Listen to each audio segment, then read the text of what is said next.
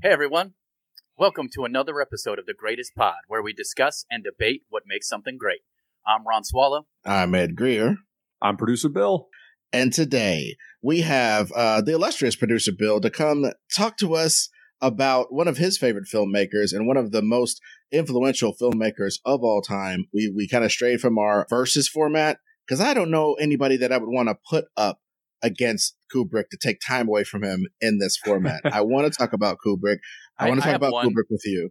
That I would just so that I could talk shit about him. What? Who? David Lynch. That's. Yeah, I mean, I get Lynch the versus Kubrick is a trouncing to me. Yeah. Of course. That's why, but part of me just is, there's just a small part of me that wants to be mad that people ever liked that guy. But let's not. I can't co-sign that because, like, I know you can't. Most people can't. That's the thing, though. Like, I can't count myself as a David Lynch fan necessarily. Like, most of his work doesn't necessarily speak to me, but I totally get why other people like it. I think I'm just missing the chip, you know? Yeah, maybe that's how I should be more nice about it. But I do. I don't know if there's anything Kubrick's done that I have been like, oh, this sucks. So. Well, I mean, Kubrick does have his detractors, and he does have. I should say not. Kubrick does have his detractors. Yeah. He does have people who feel that he's a bit cold. I hear that milk toast rebuke every now and again. It's a little bit cold as a filmmaker. I hear that. I hear a lot of that stuff. So Bill, what about just as a primer? When did Stanley Kubrick films enter your life, and when did you really start getting into them? Because those 2 points might be vastly different. You know, I think I didn't really appreciate Kubrick until film school, which was after I went to and graduated from college. And obviously I was into movies way before I actually went to film school.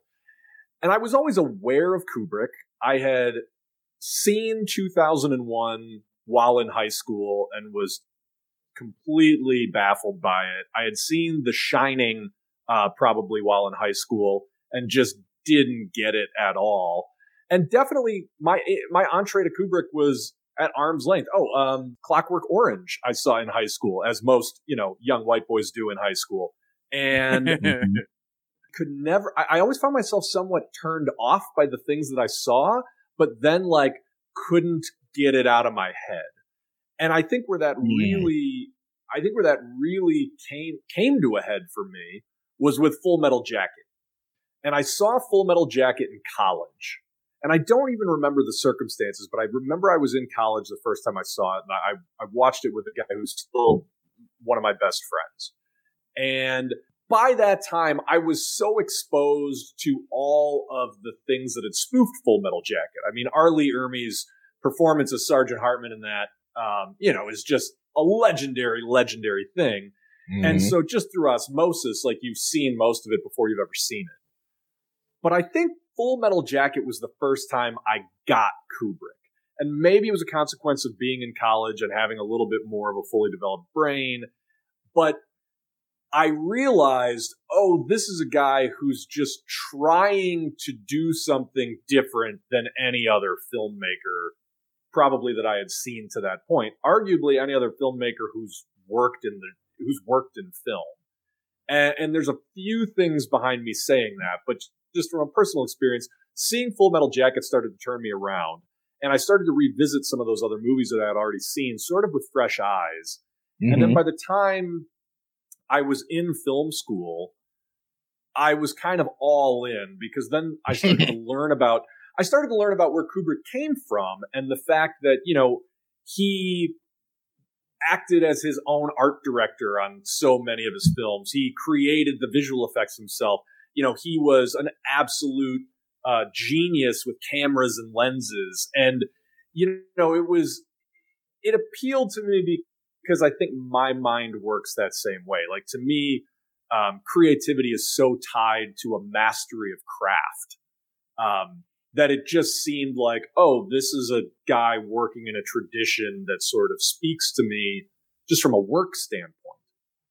And yeah, from there, it's just the more I learned about the guy, the more movies I saw, the more I kind of saw and resaw those movies. It's just one of those things that it seems like a bottomless pit of things to admire. The movies, you could take so much away from them. You can get lost in them aesthetically. You can get lost in the themes. I think that they do things to you emotionally and mentally that hardly any other movies do.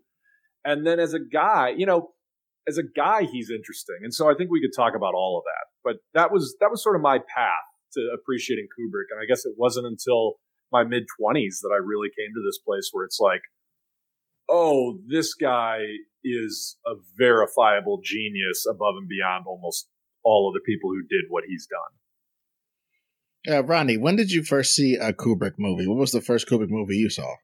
Well, I don't know if this is a story I've told before, but one of the things I did when I was a kid was I would sneak down and I would watch things that my parents were watching, because they had a setup where, like, we had this townhome where the stairs would come down, the couch was against the stairs, and I could sneak a view because there was just like this little triangle. The TV was against the wall, so I could watch whatever my parents were watching from a little sneak down. They might have known I was watching, who knows. Either way, I watched The Shining from that position and regretted it for 10 years afterwards, because I had nightmares forever. And it wasn't until much later that I even found out that was Stanley Kubrick, of course, because, I was a kid and I wasn't thinking about who directed films. I just know that's those twins and the blood coming out of the elevator scared the shit out of me for a very long time. Then in high school, as a white boy, just as producer Bill,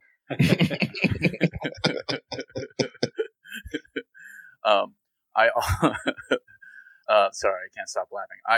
I also saw now my brain stopped working. Clockwork Orange, of course. My dad liked Lolita because he was a creep. Fair. And I think that's some of the only stuff I saw as a kid. And then, of course, Space Odyssey. Now, Space Odyssey is one of those ones that I don't think I understood what the fuck was happening, but I enjoyed how everything looked so much that it didn't really matter all that much, if that makes any sense at the time. Because it just looked incredible. And I think this is one of those interesting things that for me, where I found out that it was Stanley Kubrick who did a bunch of stuff after I was like, I like this, this, this, and this. And it's like, oh, that's all Stanley Kubrick. Almost like whenever I hear a pop song I like, it's Justin Timberlake. So, well, you're bringing Stanley Kubrick to Justin Timberlake. Yeah, you're just bringing Kubrick back. I get what you're saying. But I think overall I have very similar experience, except for I didn't watch any of these academically. Like, none of these were ever shown to me as some sort of like, this is what film is. Literally never happened. I don't really have that education. Mine was like, obviously finding out about, there was Platoon and there was Full Metal Jacket. And it was like, those seemed to be the Beatles and Rolling Stones of my day as a kid. It was like, both of them were great, but one of them was about a group of people who went through something and had a tyrannical dude fucking with them. And the other one was Full Metal Jacket. No, I'm just joking. Like, both of them were about the same thing, but they explored it so in such a different way. Kubrick's is more insular. It focuses on less characters. It's got 2 acts instead of 3. It's got all these different earmarks about it that make it a different treatise on the Vietnam War than Platoon was. Platoon was about comradeship and brothership and shit, and people getting messed up in a machine. And I think Full Metal Jacket was about the single-minded indoctrination that happens to you to become a soldier in that, especially in that war, where they kind of have to get you gung-ho to go shoot rice farmers and shit. You know what I'm saying? Yep. So that was like a big deal to me. That Full Metal Jacket was how I intellectually engaged with the Vietnam War. I wasn't a Platoon guy. I liked it later. I was a Full Metal Jacket guy through and through. And then I saw the things like Clockwork Orange and The Shining and stuff like that. And I started to put it together like Ron did. Like, oh, this guy did all those things. Although I got to say, not the biggest Shining fan. I get it. I get it as a painting. I get it as a painting. I don't feel it, but I get it as a painting. Kind of how Ron saw 2001 as a kid. But I think, again, The Shining is such a great example of most of Kubrick's latter stage work, which is he was essentially trying to invent a visual vocabulary for horror from whole cloth, right? Like, how do you make a horror movie that doesn't use any of the techniques of any other horror movies? And whether or not those techniques are effective on you is going to be super important to whether or not you enjoy The Shining. But regardless of if they're effective on you, you still have to appreciate just the sheer balls of being like, I'm going to find ways to creep people out with visuals that literally nobody has ever even thought to do before. And that's where you get like all the weird camera work and the weird production design and the weird use of sound and music and the weird performances. And like everything in that movie feels so weird because it's a conscious decision to like, we're not going to do this the same way they do any of these other movies. Yeah. That definitely seems like, and let me say this too. I think it's interesting that Kubrick, at the same time that I think most people would consider him super artistic, maybe even a tiny bit pretentious, right? He's also very successful at the box office. Very successful. He's done very well. I mean, obviously it's not Spielberg and Lucas and all of that, but it's pretty close. I mean, if you look at the box office, he tripled or even many times more, depending on the movie, the cost of his budget. And I mean, which is also funny because, he's a guy who often was proven right when he would run way over budget. He famously worked outside of the studio system most of his life. And so he was never really working with gargantuan budgets. And he would always run over schedule and over budget because he was such an exacting and, as you say, possibly pretentious craftsman. And yet the results kind of always spoke for themselves. And again, it's like a part of me just values that so much. Well, I mean, dude, trust me. I get how you would see, like, look, there's a certain amount of Bruce-ness that leads to greatness. I bet you watched The Last Dance 57,000 fucking times. Because dude, I grew up in it. I grew up in that era. I mean, like that. I was a kid from Chicago in the Michael Jordan era. Like, I love The Last Dance, but like, I didn't need to see that documentary to get me in that mindset. That's all. But dude, I just wish that we had known all that about Michael Jordan back then.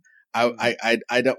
Would the pathological narcissism trend have moved up 10 years, 12 years, 15 years? If we knew that certain people who achieved this type of thing, I'm mentioning all this because there are people who think of Stanley Kubrick as the biggest fucking bastard they met. They have James Cameron or above level stories about this guy. Like Vincent D'Onofrio told one on, I think he was talking to Kevin Pollak or somebody, and he was like, there was one day that he heard a guy, Kubrick's on a crane with a fucking megaphone, and there's an actor down, lonely, having to act out something. And D'Onofrio said he heard Kubrick go, now this is tape. Now this is through a megaphone for the whole crew to hear. This is take 73. None of them have been good. Go again. You know what, though? I mean, you might. Here's the thing about that, though. Like, that might be shitty directing, right? Like, you're not getting people to do what you want. However, there's something admirable about just the matter-of-fact quality where it's like, look, I don't want to be doing this either. If it was good, we'd stop doing it. You know what I mean? It's not like he's going up and screaming in somebody's face like the horror stories you hear about Michael Bay or James Cameron. It's just like, look, I showed up to work. If you don't show up and do good work, we're just going to fucking keep doing this. I don't know what to tell you. I mean, sure. Should he add in, I would like you to do this or that or show this emotion or et cetera, et cetera? Yeah, possibly. But at the same time, you can't blame him for getting annoyed after 73 takes. No, and he essentially invented that David Fincher technique of let's do so many takes that the actors lose all sense of pretense, and you just grind them down so much that you end up with like idiosyncratic and naturalistic performances almost by accident, just because you've abused them that much. Kubrick invented that technique. Yeah.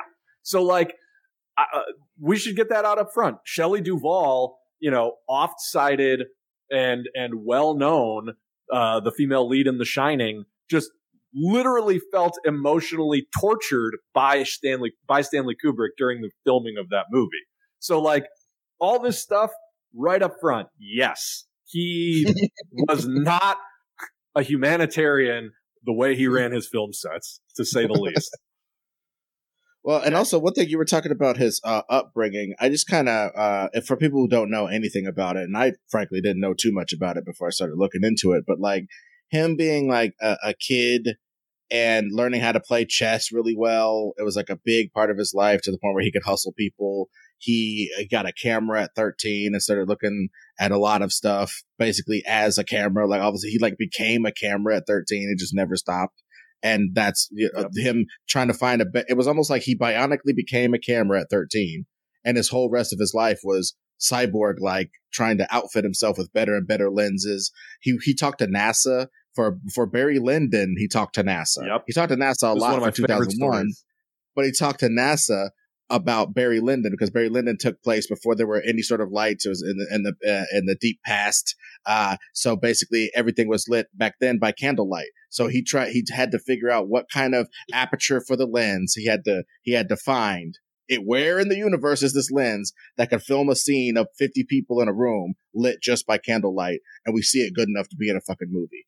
And he did that shit because that's what he does. Yep. And that is one of the many ones he won awards for too.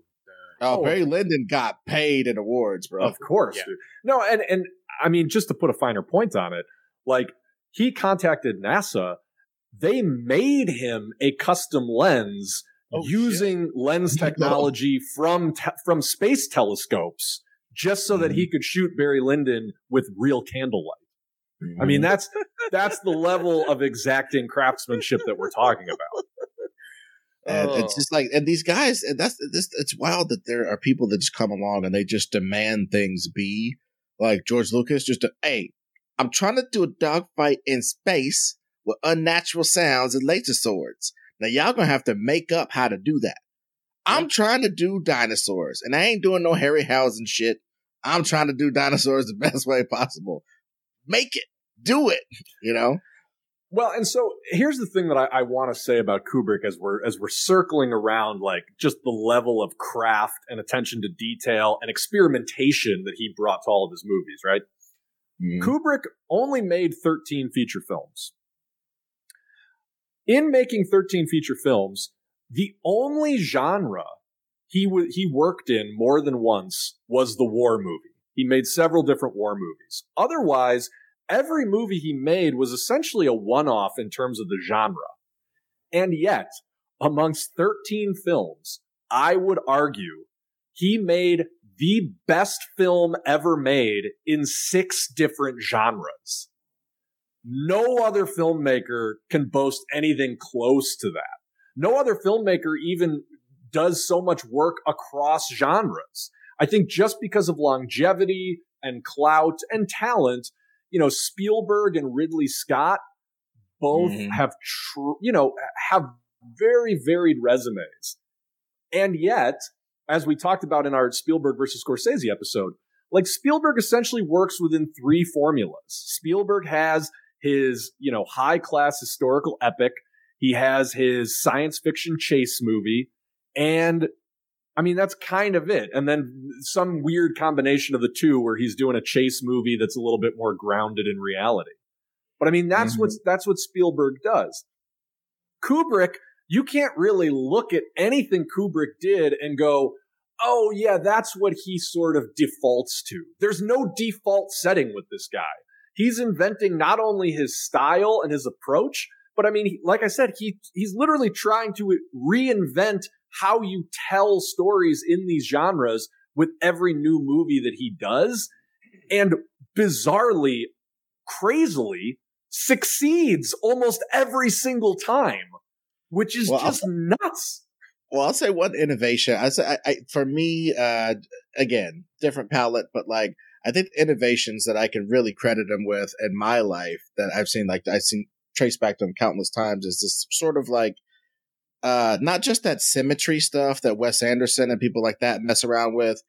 There's an intensity of gaze that's happening, and there's a voyeuristic, even more voyeuristic. I hate when people call movies voyeuristic.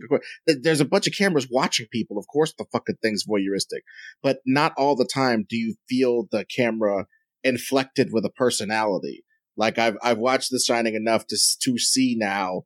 There are times when the camera is the Overlook Hotel, watching our characters and plotting their demise, and using itself to like propel Jack Nicholson to do shit. Like when he's knocking down when he's knocking holes in the shit to get the Shelly, fucking the camera's jerking back and forth as though like it's jerking back with each of his blows. Like get it, it's moving get her with the axe. The axe. Get her. It's instigating. You dig what I'm saying? And like totally. I love that he does that a lot. He does that shit a lot. I mean, it's like he adapts to whatever is going to serve the material. Because yes, in The Shining, you see a lot of those weird camera moves and weird angles, and like the very you get those uncomfortable close-ups that he'll either zoom into or out of a lot.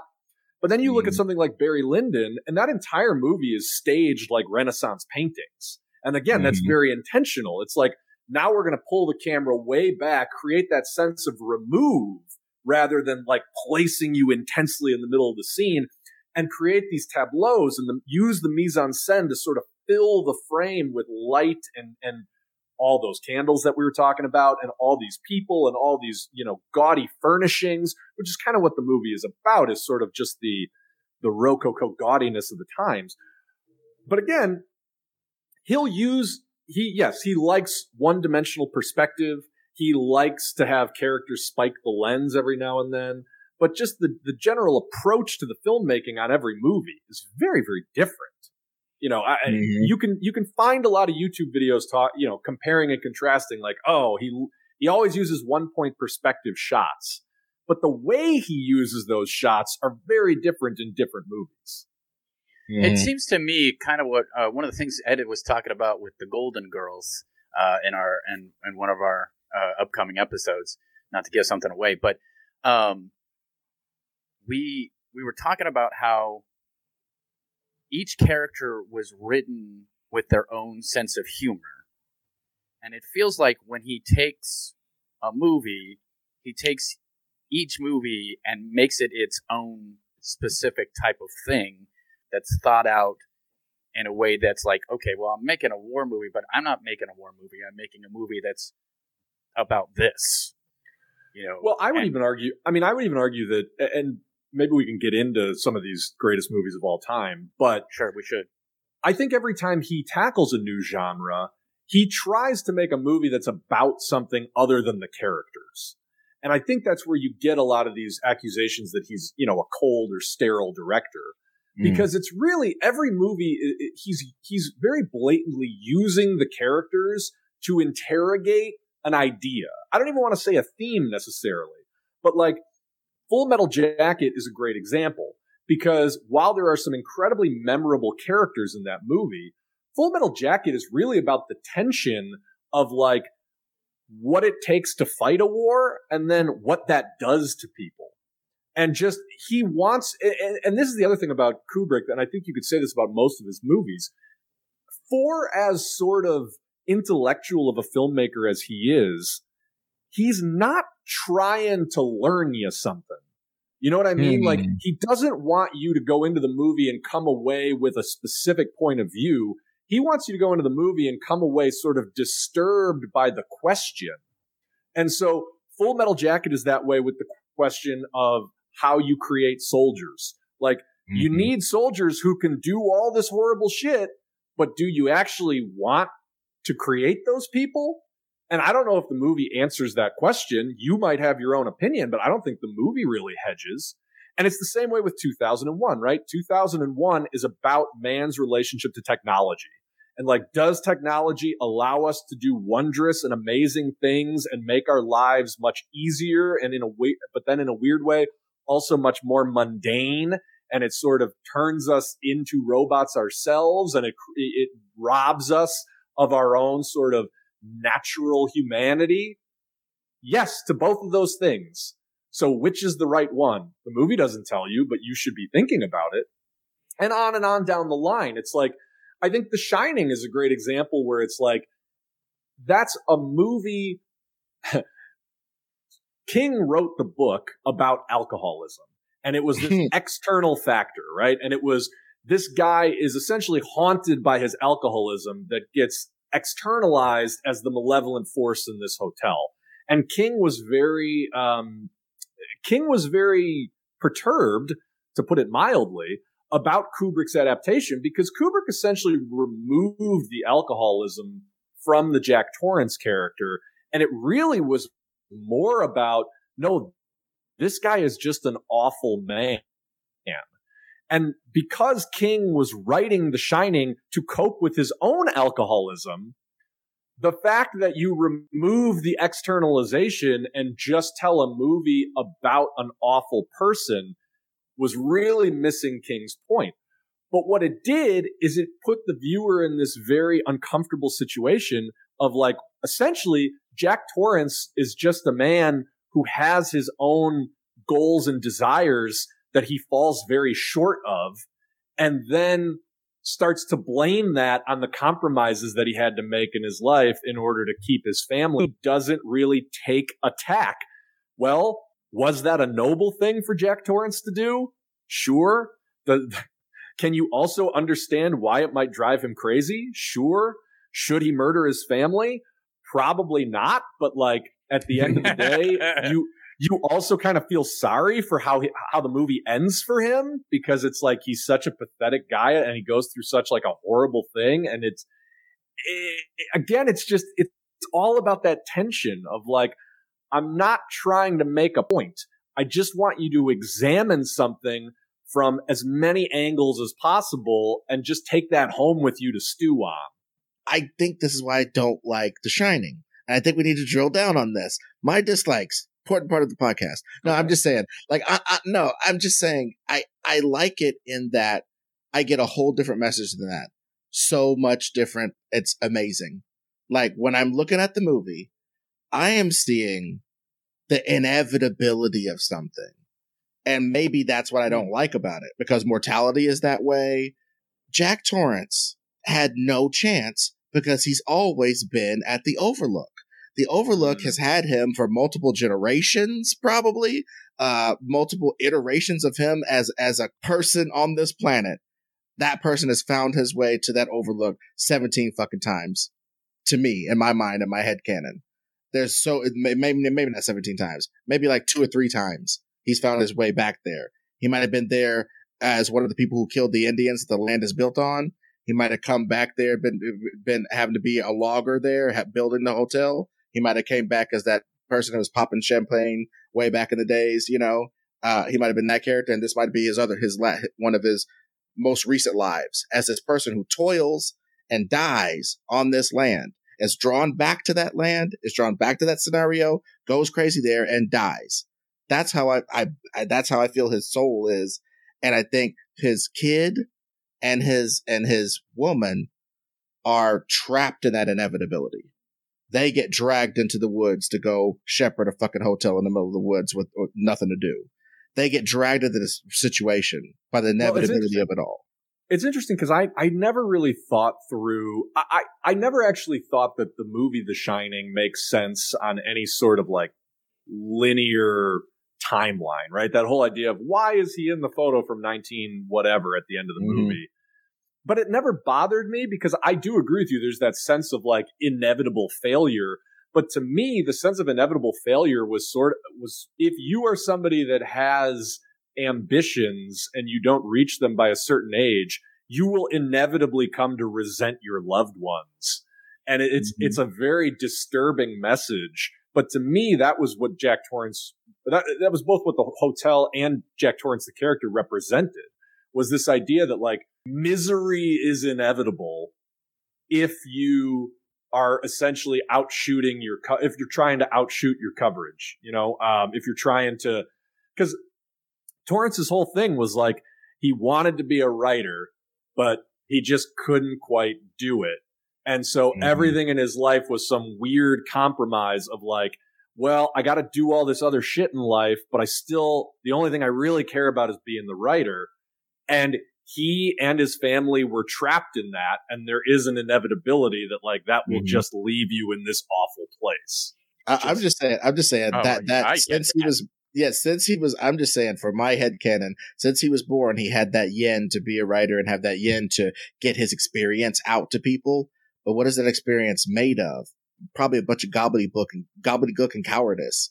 That's what kind of ends up being the case when you haven't written anything by a certain age, or at least you start feeling that way, is that like, I might have lived a cowardly life. I didn't live enough dope shit that I needed to just drop down as soon as it happened, like Hemingway or some of these great men. Maybe I'm not a great man, and maybe part of not being a great man, like you're alluding to, is because I married a woman at 26 and da-da-da-da-da and all this kind of shit. You start to build this castle of like all your regrets. And all I'm saying is, he didn't have a chance because he wanted to be a writer, and that's what kept him perpetually at an income state that he was enticed to go back up into the fucking woods of that place again. If he was a big time author somewhere, he'd never go stay at that goofy hotel and kill his people. Or maybe he would have. Maybe that's how it would have got him. He would have been a famous author at an author's retreat up there and ended up killing 5-6 motherfuckers. You know what I mean? It's just it would have happened. Look. I think the real lesson that you can get from The Shining is that clearly, if you want to be an artist, you will go crazy and kill people. We're proof positive, baby. But no, I think that's what I always took away from it. And the fact that we can get these interpretations out of that movie is super great. We've talked about Full Metal Jacket a little bit. I want to talk about, Bill, your experience with 2001. Because obviously it's one of those things that a lot of our fans will have interacted with. And just for my part, I couldn't come at it clean because it was part of the world. Yeah. Like I had seen parodies of it so much, I couldn't come at it clean. So it was a weird watch for me when I very first watched it. It's a beautiful film. It needs to be in a museum. Indiana Jones need to save this motherfucker. I get all that, but I couldn't come at it clean. So what was your experience of watching it, which you could understand it? Obviously, I had the same experience that like, so much of it was just in pop culture, essentially the entire storyline, everything going on with Hal. Like I probably saw in a combination of Simpsons episodes, Looney Tune cartoons, whatever else. You know what I mean? Like it's just there. That said, I think part of one of the real challenges of 2001 is you sort of have to watch it with all of your expectations about what movies are supposed to be turned off, because it's not any of those things. And if you can meet it on its own terms, it will blow your mind. And I say that like I've seen it in 70 millimeter at some of the old historic theaters here in LA that do this sort of thing 3 different times now. And I swear to God, I probably have seen 2001 20 times total. And every time I see it is a better experience than the last time I saw it. And it's just one of those movies that I almost want to do a commentary track like in time with the movie, because it gets so much flack for being fat and for being indulgent. And I would argue with you that it's really, really not. That literally every shot and every cut in that movie is giving you something different that all adds up to a whole that's greater than the sum of its parts. Is it slow? Yes. Is that slowness unnecessary or even pretentious or indulgent? I would argue absolutely not. But again, you have to watch it through its own lens. You have to watch it as a movie that's almost trying to teach you how to appreciate it as you go along. But I'm telling you, man, like, to me, that is Kubrick's crowning achievement, not just because he essentially invented entire styles of visual effects by himself, not by himself, but out of his own brain to make that movie. But it asks unanswerable questions and leaves you somewhat satisfied with what it gives you. It portrays ideas in a way that no other film ever has, right? Like, it asks these big questions about what is humanity and what are our limitations and why. And I've never had an experience seeing any other movie like I have when I saw 2001 and was sort of able to push all of the pop culture awareness to the back of my brain and just see it as if for the first time, which is to me is like the most challenging thing. But if you could see it as if you've never seen anything about it, and then again, without any preconception about this is how a science fiction film works, mostly inspired by Star Wars in the modern era, it will take your breath away. It's just one of those movies. Yeah. I mean, let's just talk about a simple fact. This movie's so good, it started. Well, I shouldn't say it started. It helped start people thinking the moon landing was faked. Oh, that's a whole other damn thing. I know, but it's just one of those things to think about. That's how good he was. It looked so real. It looked so.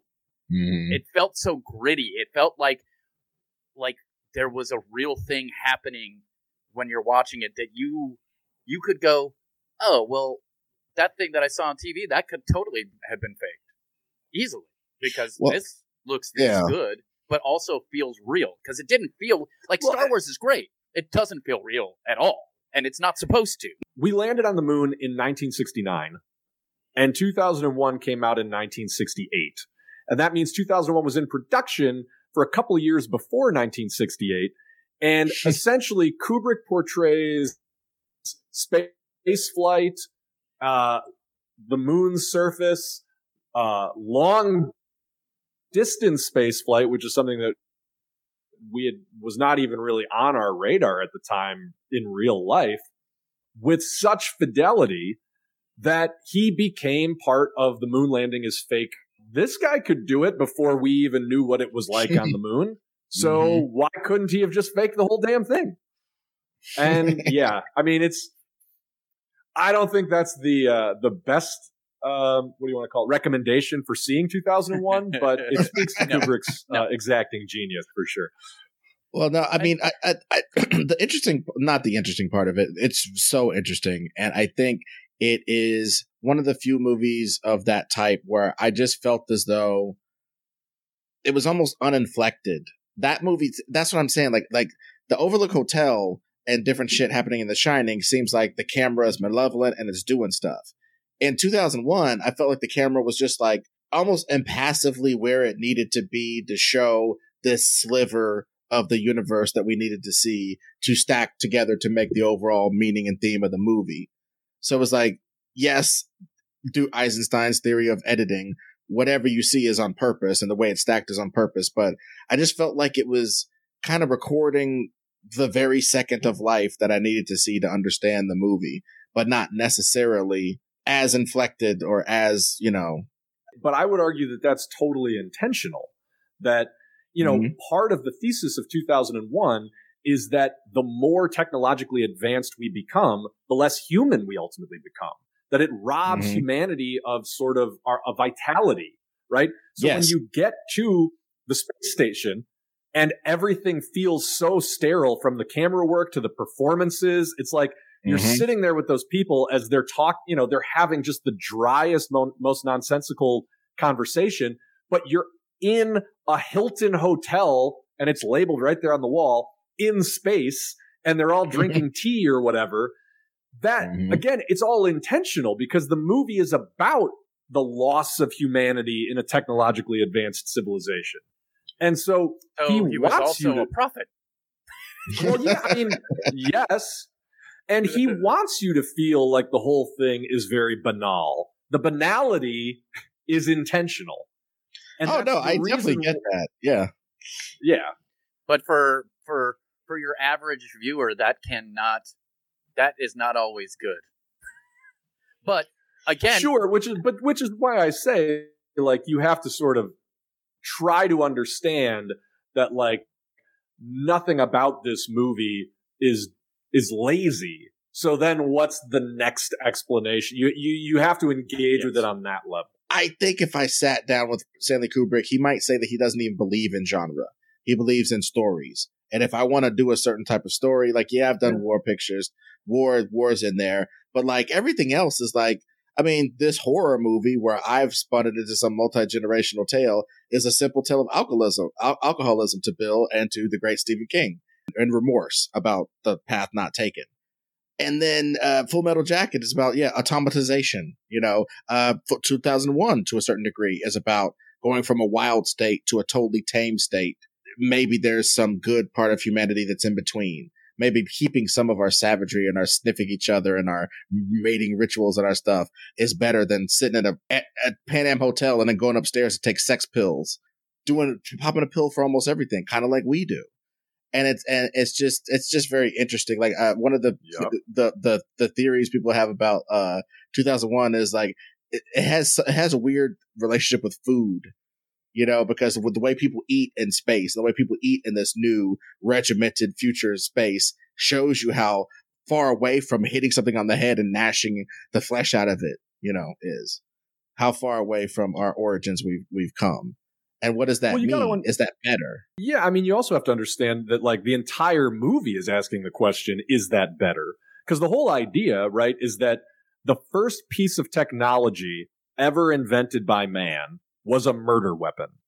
And the monolith, in a weird way, is just sort of a convenient placeholder so that you can posit, oh, no, this is the first time it happened, right? In reality, it probably wasn't contact with an alien civilization that sparked our brains to think, wait, I can pick this thing up from the ground and use it to achieve my goals. But at some point, that did happen in the history of humanity. And the whole thesis of the movie is that was the invention of technology, and that we have been on this unbroken chain from then until now, as exemplified by what they call the most mind-blowing jump cut in the history of cinema, from that bone falling out of the sky to the nuclear weapons platform in orbit around the Earth. That in coming from there to here, look at how much more wonderful our lives are, because we're not apes scratching around and beating each other to death in the dirt. And yet, look how much little appreciation we have for life, because we're all essentially these weird automatons who are just on pills for everything. And again, the movie, I don't think, really reconciles that, but it shoves it right in your face and asks you to think about it a lot. And I think food is just an extension of that. I think you're right that, like, the food throughout the movie, whether they're like ripping apart an animal in the prologue or whether they're eating out of weird roll-up tubes through the rest of it, is all very disconcerting. And it's meant to be. Like, those contrasts are meant to be drawn in your mind. So again, it's like, I don't know. There's things in 2001 that I often hear cited as being like off-putting or pretentious or whatever. And to me, it's always like, no, just appreciate it for what it's trying to do, and it will just add to the mind-blowing effect that movie should have on you. Mm-hmm. Well, every movie is just a big stack of choices. And I think Stanley Kubrick stands out as a person who's made a billion of these choices that you can see. Like the people who've dissected The Shining, the people who've dissected 2001 and all the different factors that went into producing it. And like you said, it predicted so many things and all that jazz. I even heard that Arthur C. Clarke wasn't all the way done with the book when they first started doing all the shit. Like, he was right there when Arthur C. Clarke was making the book. It was like almost how like Casino, the book was written alongside the movie. That blew my mind. I did not know that at all. I mean, they were very close in their origins. So I don't know. I'll just say, I think 2001 is probably his strongest work. But I made the comment earlier, and I feel like I should justify it, that he made arguably the best film ever made in 6 different genres. So let me run that down if I could, and maybe it'll be a jumping off point to talk about some of these other movies. Oh, yeah, well, we've been building up to it, baby. Yeah, so if you stuck with us this long, you'll actually get my list. So 2001, Science fiction. I don't think any better science fiction movie's ever been made. I would argue Doctor Strangelove, probably the best comedy ever made for cinema. Clockwork Orange, best dystopian future movie. I don't know of a better one than Clockwork Orange. Barry Lyndon, arguably best period drama. The Shining, I don't know if I buy it so much. I think there's a lot of other good contenders in this one, but possibly best horror movie ever made.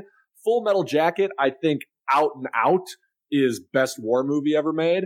And I would argue that whatever you want to classify Lolita as, some sort of weird psychosexual satire, I don't know that anybody's ever made a movie like Lolita that's better than Lolita. And a lot of people might even put Spartacus on that list. I actually don't. I was going to mention. Well, I don't think that's the best sword and sandal epic ever made, but a lot of people would disagree with me. So again, it just goes to show that, like, I mean, every time this guy makes a movie, it's in the conversation for best movie ever made in that genre. And that's not even getting, like, Eyes Wide Shut, last movie he ever made. That's a unbelievable movie. And again, I'm not quite sure how to classify its genre, but psychosexual thriller, that's got to be in the conversation. With a little bit of commentary on rich people. For sure. Class, yeah, a lot of class stuff in there. But well, see, that's why I think he doesn't believe in genre. Because in a science fiction movie, you're supposed to portray the issues of now in space, and then wrap it up.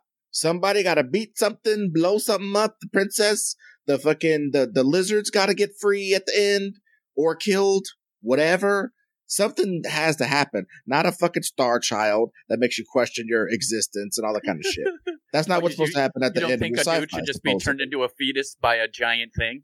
Do you know what I'm saying? So that's not what's supposed to happen in your sci-fi. In a war movie, what are we supposed to do? We got to get all these murderers and assholes and sexual assaulters out of the Dirty Dozen pen and get them, put a medal on them and go fight this thing. We got to go get Private Ryan. We got to accomplish the mission. And once we get the mission done, we're heroes, because in the end, war is truly justified because the ends justify the means. And sometimes you got to use a hammer to fuck up everything when you just got a hammer. What does Full Metal Jacket do?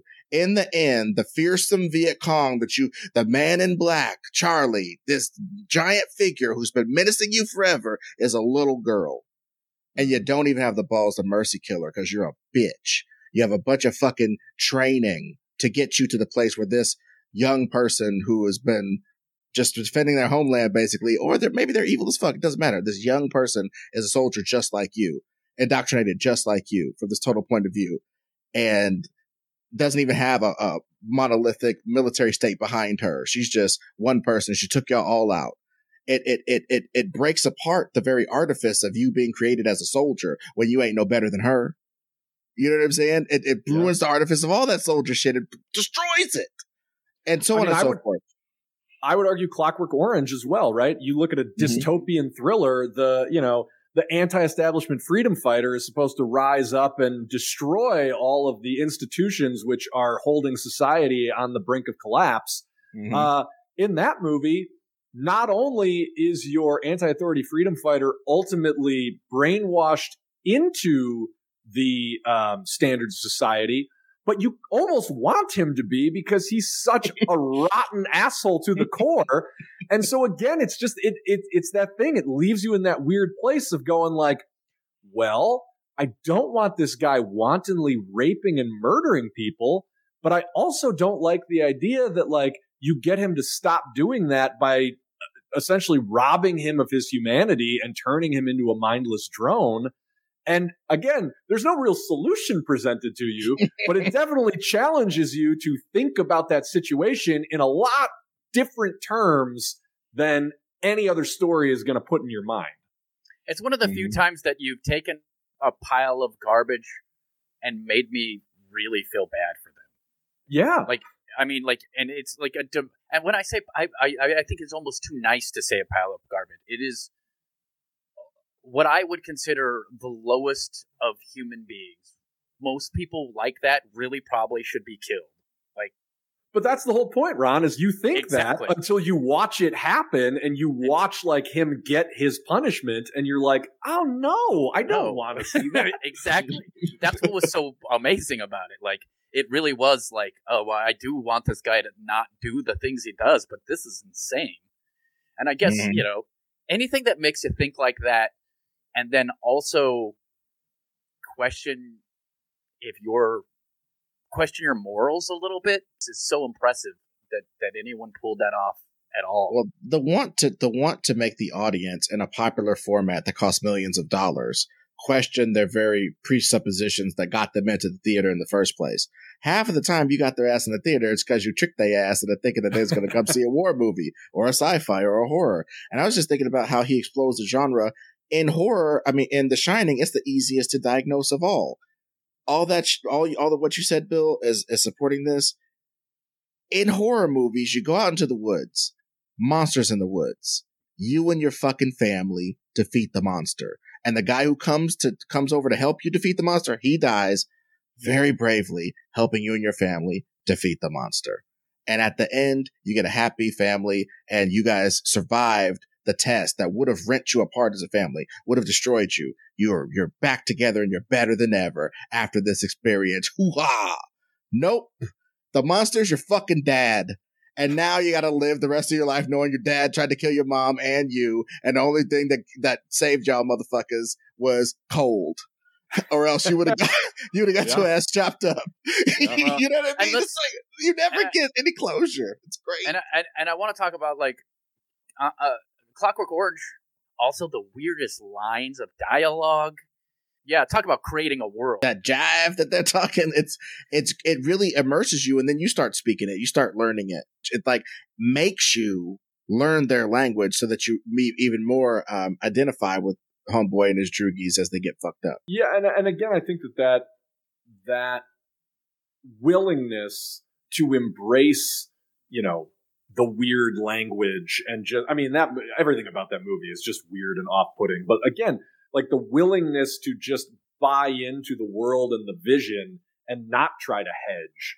I mean, it just shows a confidence in your own material that comes from that same place of like, oh, we're going to go 6 months and a couple $1 million over budget. Okay.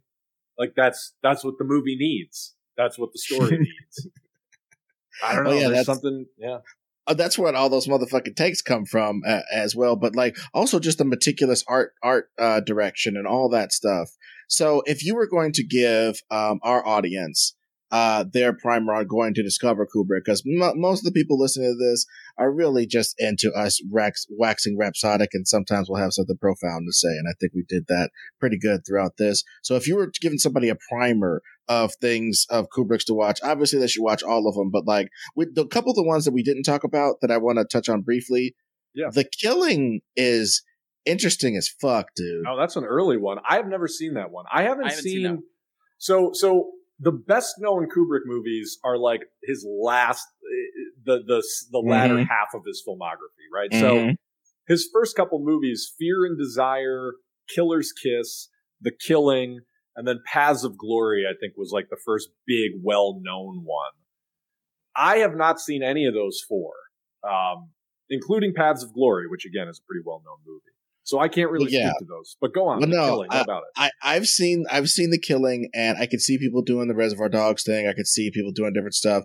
It is, people are going to call blasphemy, but it's very Soderbergh-y in how it's showing all these different aspects of the heist, but not Soderbergh-y like Ocean's 11, Soderbergh-y like Traffic. It goes through all these different aspects of a heist and all the different people that are going to be involved in it and all their different stories that are in there, and just makes this, you have to make it's like you put it together yourself. He's been weird since the get-go, even on studio pictures, probably on Spartacus. I haven't seen Spartacus, so I can't comment on that. Yeah, which is probably his most mainstream movie. I mean, I would definitely say I have not seen Spartacus enough to comment much about it, but Spartacus is like the least Kubrick movie. So definitely don't look at that and take that as an indication of anything, because famously he did not write that, which normally he is also at least a co-writer on his movies. To its credit, it was written by Dalton Trumbo, who's a legendary screenwriter. But I believe that movie was ultimately like taken away from Kubrick in post-production, just because he was not happy with the edit. Basically, he basically said it didn't have the vision he had for it. So. Yeah, that was sort of his first and only foray into like a big glossy studio picture, and it did not go well.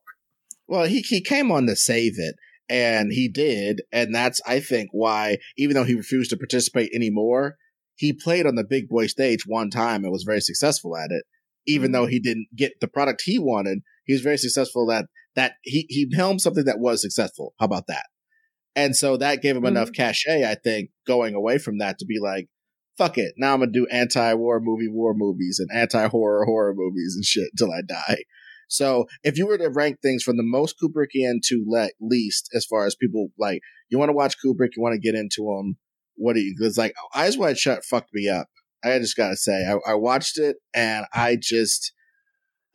wow, that as a last thing to leave on this earth, that movie fucked me up. Eyes Wide Shut is a great entry into Kubrick if you aren't familiar with Kubrick, because Eyes Wide Shut is his only really modern movie. That movie was released in 1999, the year after he passed away.